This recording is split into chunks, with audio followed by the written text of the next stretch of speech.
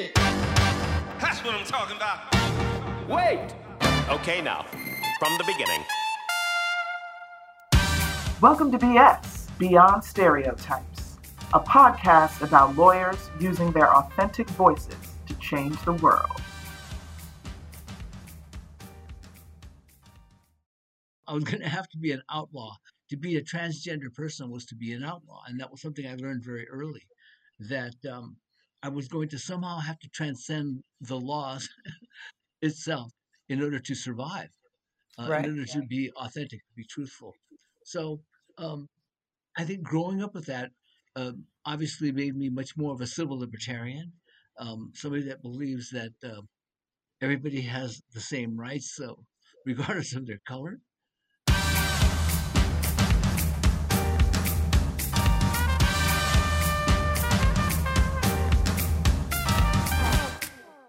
Welcome to BS, Beyond Stereotypes. I'm your host, Merle Vaughn, and here with us to BS today is my friend Mia Yamamoto. Mia and I met through another organization. She was on a panel that I had, and I just knew from that moment forward, from meeting Mia, that we had to have her on BS. Beyond Stereotypes, because I found her story and her life and her passions fascinating, and I have no doubt that you will as well. So welcome, Mia. Thank you for joining us. Thank you. I appreciate it. Mia Yamamoto is a transgender woman.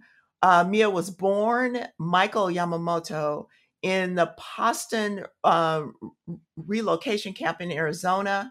You graduated from Cal State University with a BS in government.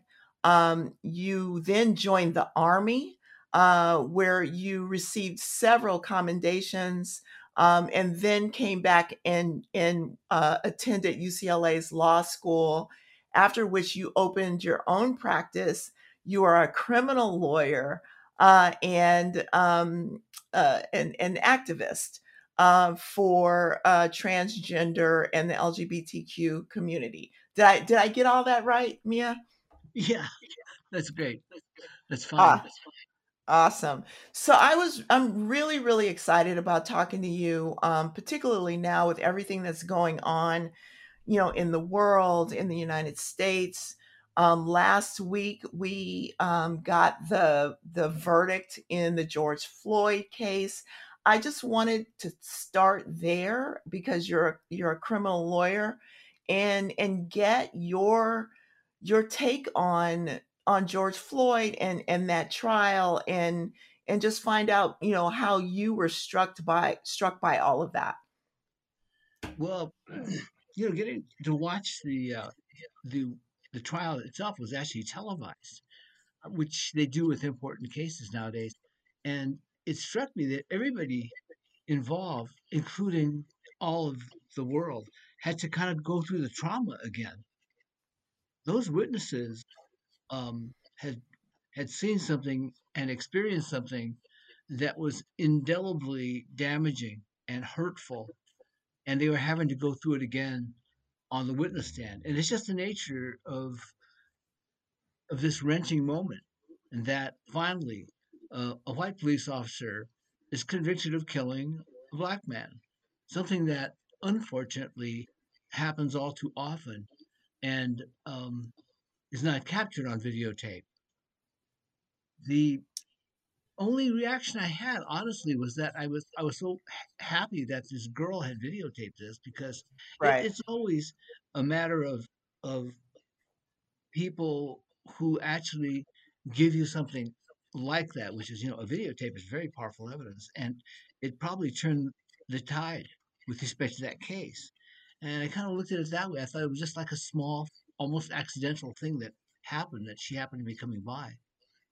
That one Right. case out of hundreds, maybe thousands of other injustices, stark injustices that were being in the process of being covered up, literally, had it not been for that videotape. So I guess that's what went through my mind. But I'm the type of person, I felt sorry for everybody. I mean, I felt sorry for the judge. I mean, everybody's going through that. And I'm a criminal defense attorney, and that poor defense attorney had to try to ward off all that evidence. That he could even find that one criminalist that was willing to Right. say that. Watching it all play out like that so graphically on television allows me to believe that technology will be our friend going forward. That there will be more tapes and then more truth, sort of infused with everything else. I don't know. So let me ask you this. Do you see this as really being some kind of precedent for the future in a good way, or do you think this is just going to be a one-off? It's got to be good if the truth is revealed through a process that we rely upon, that we want to trust. Um, Anytime something happens that where the outcome is popularly accepted, is something that is invariably what is necessary and helpful to the continuation and the preservation of a judicial system. Um, it is a system that had been losing credibility steadily over the course of time with the advent of things like DNA testing and other more scientific methods of achieving some truth. Um, Now all those things are starting to be revealed. I do see that as a good thing. I'm happy with it. Um, I'm optimistic despite all my Yeah. cynicism. Yeah, right. Well, so let's move to you. Let's hear a little bit about you. I have so many things I want to ask you about, but on a personal level, and this unbelievable idea that you could be born in a relocation camp. Can you just tell us a little bit about that, and how that maybe formed who you are? And what would you want audiences who are not even familiar with the fact that was a thing? Believe it or not, there are people who don't really know. What do you want them to know, Mia? It's like so much that's happening. You can't have reconciliation without truth. So it's like this: if I am born, and I was, I was born in a World War II concentration camp for Japanese Americans. I have to bear witness with respect to that experience and to my whole community's experience during that time, and examine the society that we're a part of. Uh, what what was wrong with that society that allowed something like that to happen? And for me, at least, it has actually, I think, defined the arc of my own life. Having been born that circumstance, I almost, well, I subconsciously have always rooted for the underdog, always known Yeah, that me I was too. going to be myself. I was going to have to be an outlaw.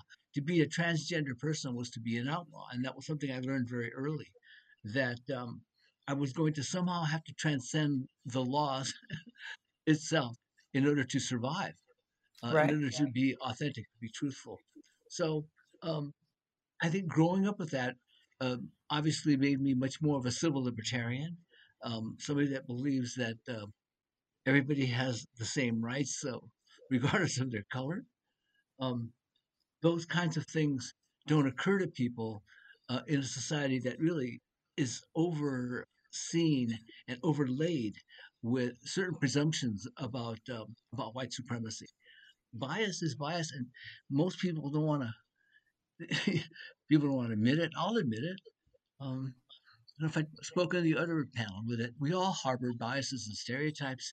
We are hyper aware of them nowadays because we need to Right. be in order to keep from hurting other people around us, especially doing it stupidly or ignorantly.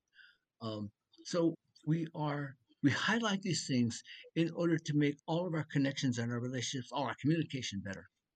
That's it in a nutshell to me. I mean, that's the reason why all of this that we're talking about.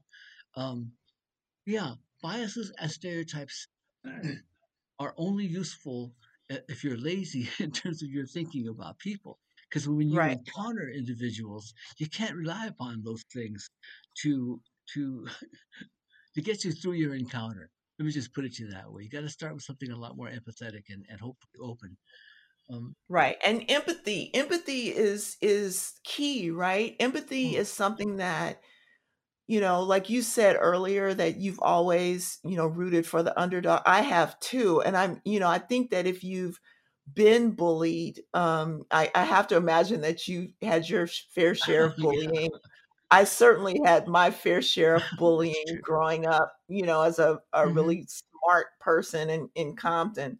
Hmm. And it's those kind of experiences that hopefully shape us into wanting to help other people transcend all of that. And that brings me to, this other issue that I'm imagining, has been close to your heart, and that's the Asian hate that's been going on. I mean, and it's not that this is new. Obviously, you were born in a concentration camp, um, but this the travesties and that have occurred, post George Floyd, and in the last few months. What are we going to do about this, Mia? Well, every single event that sort of galvanizes people and gets them together is good. And I'm looking at all this anti-Asian hatred and all the violence, and of course, it's awful, for those folks who are going through it. And what's interesting is, like I said, I've seen an unbroken strain of that going through my life and my history. As if you're a black person going, you can't. It's unavoidable. The experience, the attitudes, the whole history is it's It's real. overlaid. The struggle is Yeah, real. but it's been overlaid by by white supremacy. To be perfectly honest, I mean, you look at every element of experience around you that is crafted around certain assumptions and a certain hierarchy that people seem to just accept.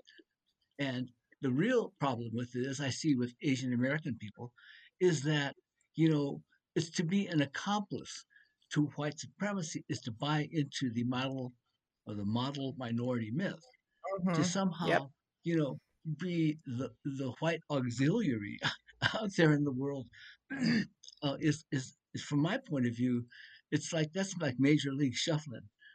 That's like I want to live in a master's house. You know, Right. so I mean, I feel like Asian Americans have been singled out for the violence, and I think specifically by Donald Trump and the whole let's blame China, let's blame all these Asians for bringing this virus here, somehow. It didn't matter. My folks got here like in the 19th century, so but they look at you and it doesn't really matter. And the one thing Asian Americans, I think, the lesson that we have learned is in my lifetime dealing with anti-Asian hatred and violence. Vincent Chin, the famous Vincent Chin case, he was attacked and murdered because they thought he was Chinese. They thought he was excuse me.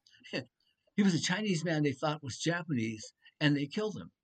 And I've always said these folks can't tell us apart. They don't bother to. They have a whole uh, stereotype in their crosshairs, with in the bullseye.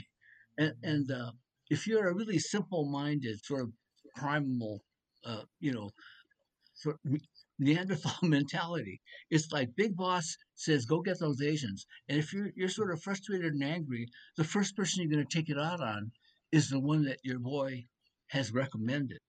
And this is if it would be, it's one thing to sort of single us out for this behavior, but Asian Americans have to sort of wake up to the idea that we're connected to all of racism, not just Right. racism against Asian Americans. There's a whole thing about black and brown people that, whether or not you want to believe it, is something that we're a part of it, want to recognize it or not. Most of us in inner cities have been fortunate to sort of, mix it up with people from all cultures. We've learned a lot Right. of really important lessons, and that is that we have more in common when you are united. sort of in order trying to advance the whole community. We have more in common. When we are being targeted, it is a wake up to this commonality that this is just the latest.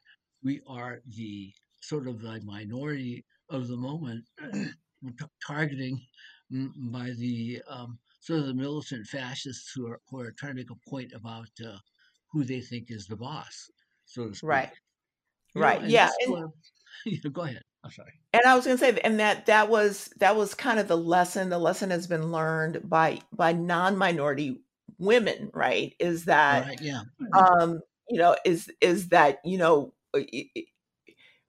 you really non-minority women have been able to take advantage of the diversity card, right? Mhm. And advance because of that. And I don't have a problem with it, No. because No, it's like sure. anything that can help advance the idea to quote unquote make people feel comfortable, Mhm. is not a bad thing. But I think that what has happened is everybody who's different, and you're different if you're not a straight white man, right? Oh, Everybody yeah. who is different has something in common, and it really does behoove us to work together.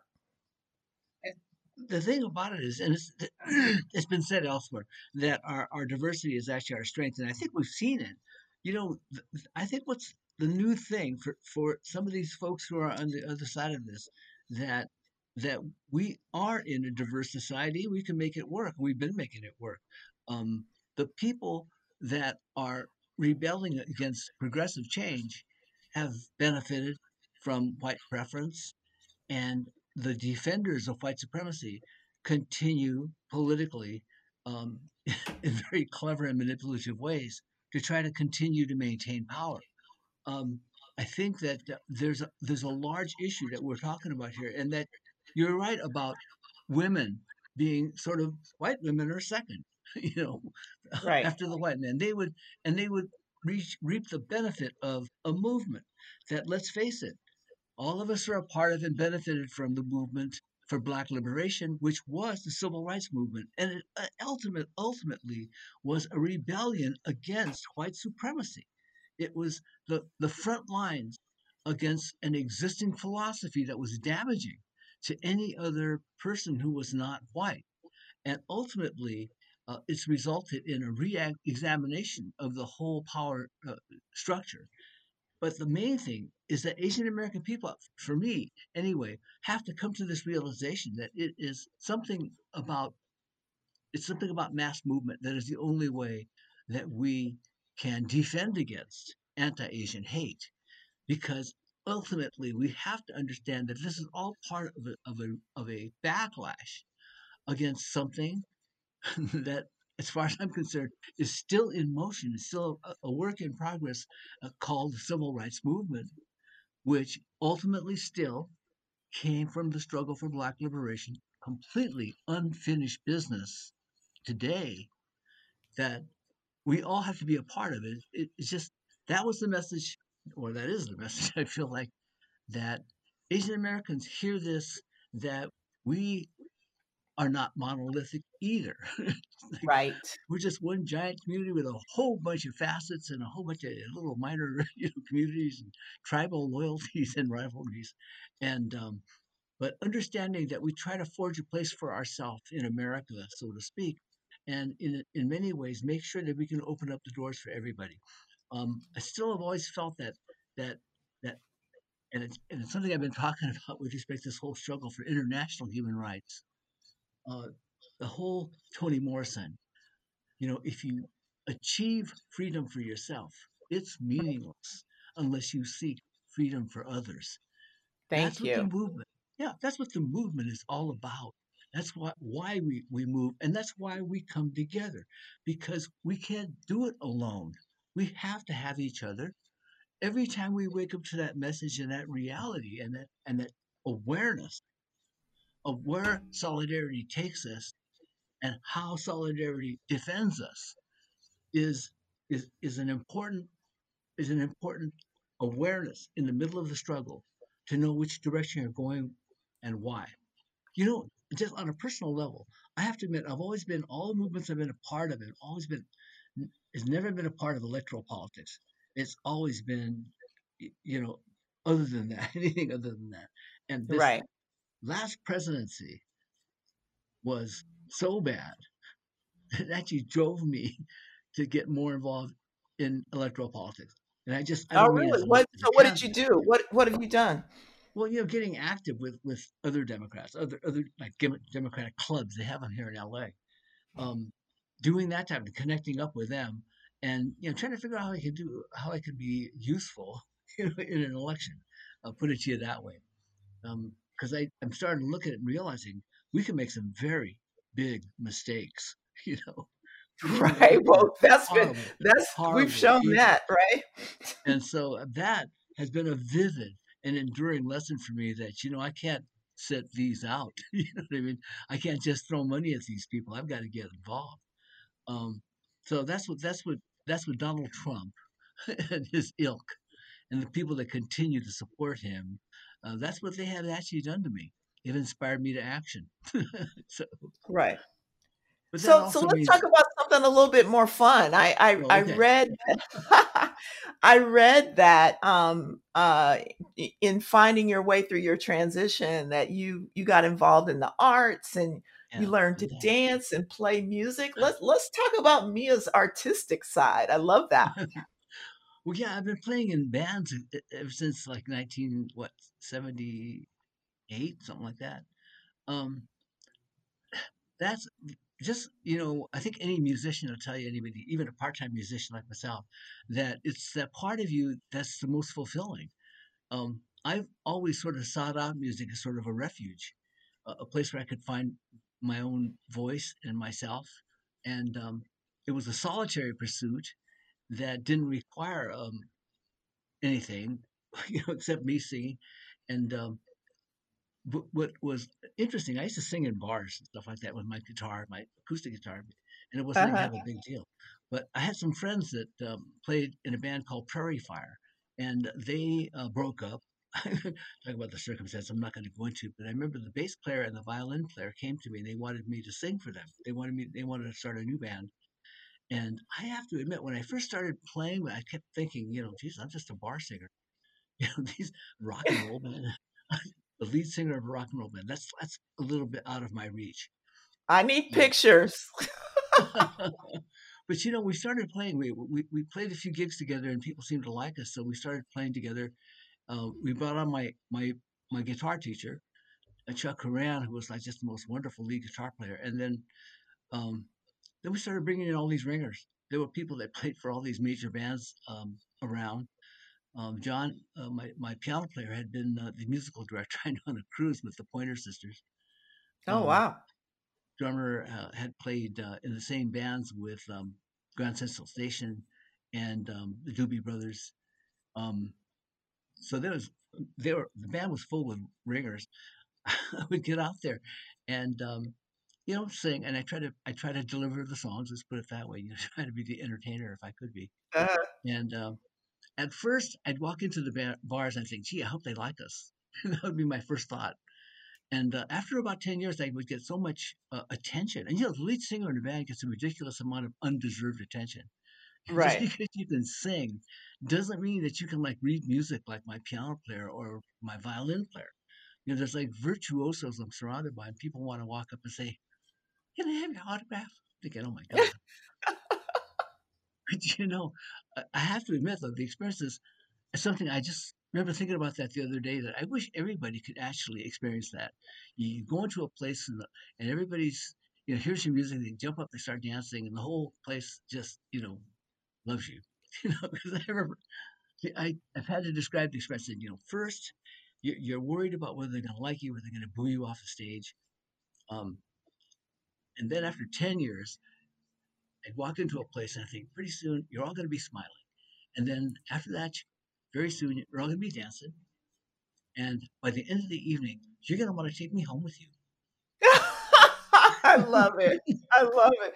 Well, you know what's interesting is that, and I don't know if it's just the people whom I have a connection to or what, but of the probably you may be number 12 interview, I think at least half of the people, the lawyers that I've interviewed for this podcast have been musicians. I've had, a rapper, the GC of the Golden State Warriors is a rapper. I Wow, just talked to the GC of the a woman, young woman who's the GC of an NFL football team. She's a bar singer. Um, the former GC of Starbucks has the Paula Boggs band. I mean, I could just go on and on. And do you have any? Because lawyers are known as being not being creative people, but I'm starting to a see a lot of them trend are. Yeah, that that's I think not the case. I think a lot of them are. I think they have to do the left brain, right brain thing, in order to kind of find some balance, though. Too, just the the law can be so black and white. I mean, in terms of your approach to it, in terms of preparation. Um, so I think what I think music though is consistent with sort of the problem solving element of law, where you're trying to find patterns and ways of looking at things that provide it with a perspective that's beneficial to your side, your set of facts, and your client. So the music, for me, I've had to after like 30 something years on the streets with bands, I had to memorize the songs because I can't deliver them if I don't have them completely memorized so I can sell that song. Right. Um, it's I don't have a good enough voice, in my opinion, in order to just dazzle them. Like, I always say I'm no Marvin Gaye. There was only one. That dude could stand there and sing and just drop everybody to their knees. He was the baddest dude alive. So I had to know the lyrics perfectly and the music and everything, the chords. I've got to get that down perfectly, or else I can't perform it. I can't deliver it. I can't bring the joyful element of that song to the audience. I think it's got I think it's got the same thing as when I have to get out and make a speech or something, because there is an element of performance art in all of it. Um, And you know, I there's was going to ask you that because as you were talking, it reminded me of what you probably have to do for an opening argument or a closing argument. It seems to me like is probably a correlation for the two. well, I think that trial lawyers are notoriously theatrical.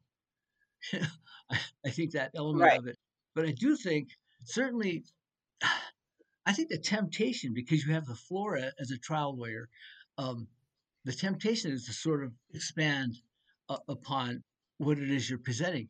Whereas I have never felt the way. I always stick to the script. You know, I'm going to get this done.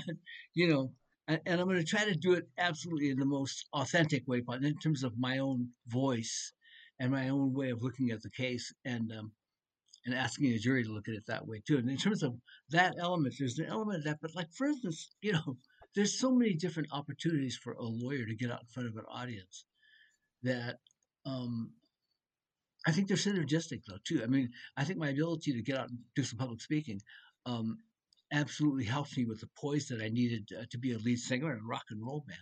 You've got to be able to play the role. I think Right. it's got to be you got to be able to feel and deliver that song. I think I do understand it after all these years now that you can't let the audience down. Just put it that way. You know, Right. And it's like so this this whole podcast is about authenticity. It's about overcoming stereotypes. The real reason I wanted to do this and talk to badass people like you is to encourage people to be themselves and to be authentic. And you just brought that word, you just said the word. And you know how have you been able, or I should say, how has your authenticity made a difference wow. in your professional life, personal or professional life, but how have you used it to your benefit? The I, for me, authenticity came from transition, from coming out for transgender person absolutely means adopting a completely different look in many instances and a presentation. And at least that was the act of authenticity, the absolute embrace of authenticity that I was willing to go through regardless of what the consequences were going to be. And I had no idea what they were going to be actually, because nobody had ever done that one before. So there was really no roadmap. I had to just sort of take it as it came. It was a very interesting existential experience. Um, but I think that was the best thing I could have ever done for myself. Certainly, I think that I now speak with, at least internally, the voice that I was born to speak with. The attitudes and ideas and perspectives that I have, I think, are valuable because of that that difference, that change. Um, so when you talk about authenticity, I encourage everybody, just whatever their job, whatever their aspirations, that the most important lesson is to be yourself. You have something to give, and regardless of whether, and I think a transgender person can tell you this better than anybody, that no matter what would happen after my transition, I would rather be in that place, no matter how disadvantageous it would be, uh, and be myself, than to try to be somebody I was not. And that lesson, interestingly enough, seems to escape a whole lot of people who Yep. think they have to be or have to behave like people that they admire or people that they think others admire. I think that being yourself is extraordinarily important for relationships. Authenticity um, is is an act of self awareness and self confidence. Um, but being transgender, let me just say this: coming out and going through transition was for me the best things I ever did for myself. And in terms of how do I make it work for me, is that I'm still doing all the work I do in probably the same way I've always done them, but I'm doing them uh, post transition. And therefore, I feel like the way I make it work for me is I'm still forging a path. I'm still doing what I need to do to make sure that I'm allowing and opening doors, opening minds, creating opportunities, empowering others.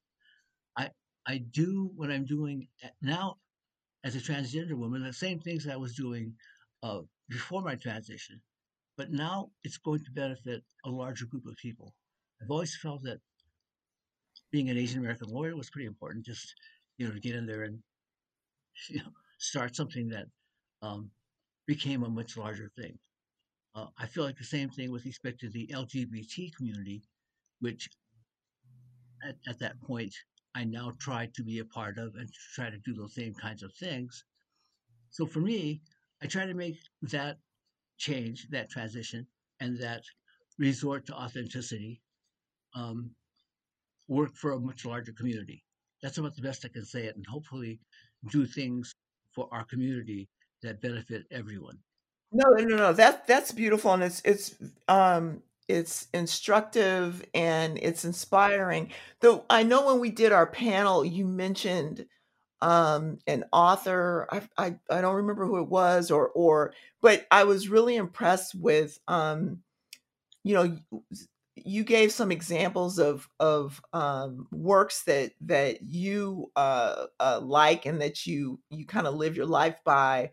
I don't want to put you on the spot, but do you have some suggestions of stuff that people can read to make them embrace their authenticity more, and also people who want to learn more about the plight of people who are different.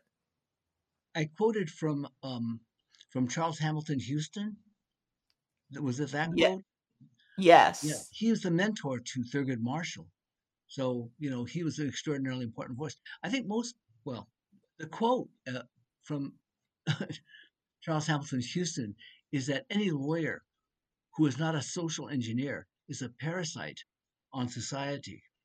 And what he was saying was that if you're not actively making society better as a lawyer, you're making it worse.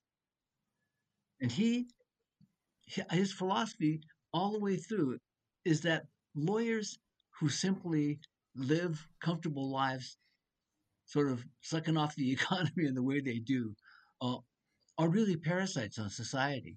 They're giving nothing back, despite the fact that they reap the benefits, um, all the benefits, and not enough of the burdens in many ways.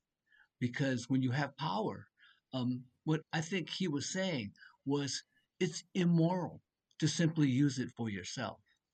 Right. Ultimately, if you have power and you usurp power, um, you become a liability in a society. In many instances of primitive societies, uh, people, the exploiters and the predators, um, would not be allowed in a society. And in ancient societies, they'd be put to death because they were a threat to the survival and the safety of the tribe.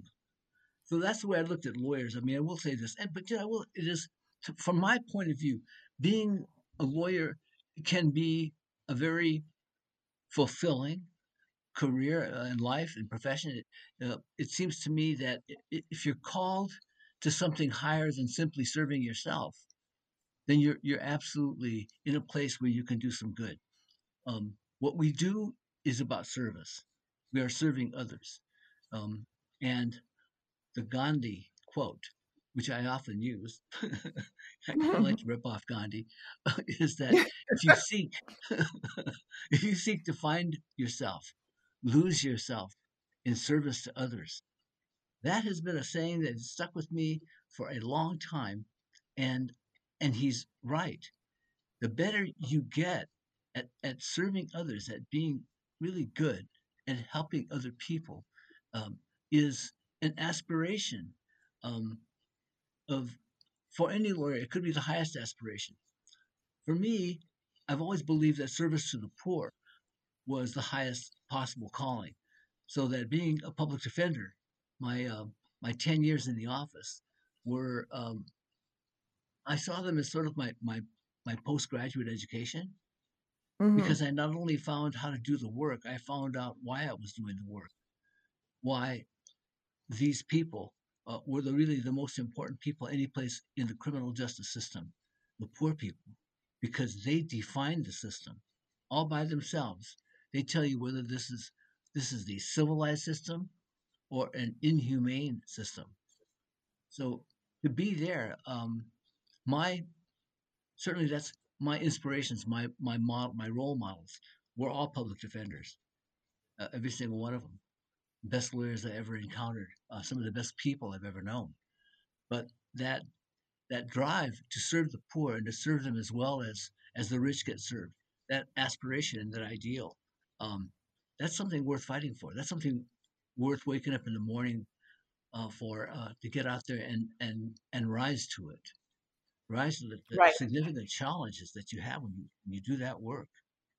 And So especially these days, I mean, we're all in we're in unprecedented times, right?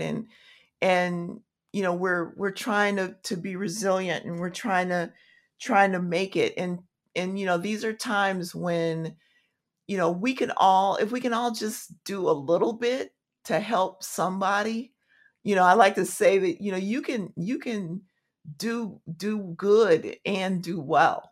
um yeah, that's true. and that's one of the reasons for this podcast, and one of the reasons I wanted to have this conversation with you. It's been amazing. I'm going to give you, an opportunity. Is there anything else you want to leave our audience with, to encourage them to get beyond stereotypes and embrace their authenticity?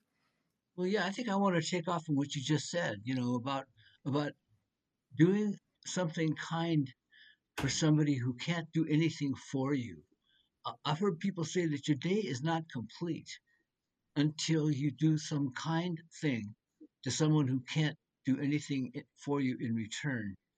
And that is something that we lawyers are given, this gift of a license, and we can do some good.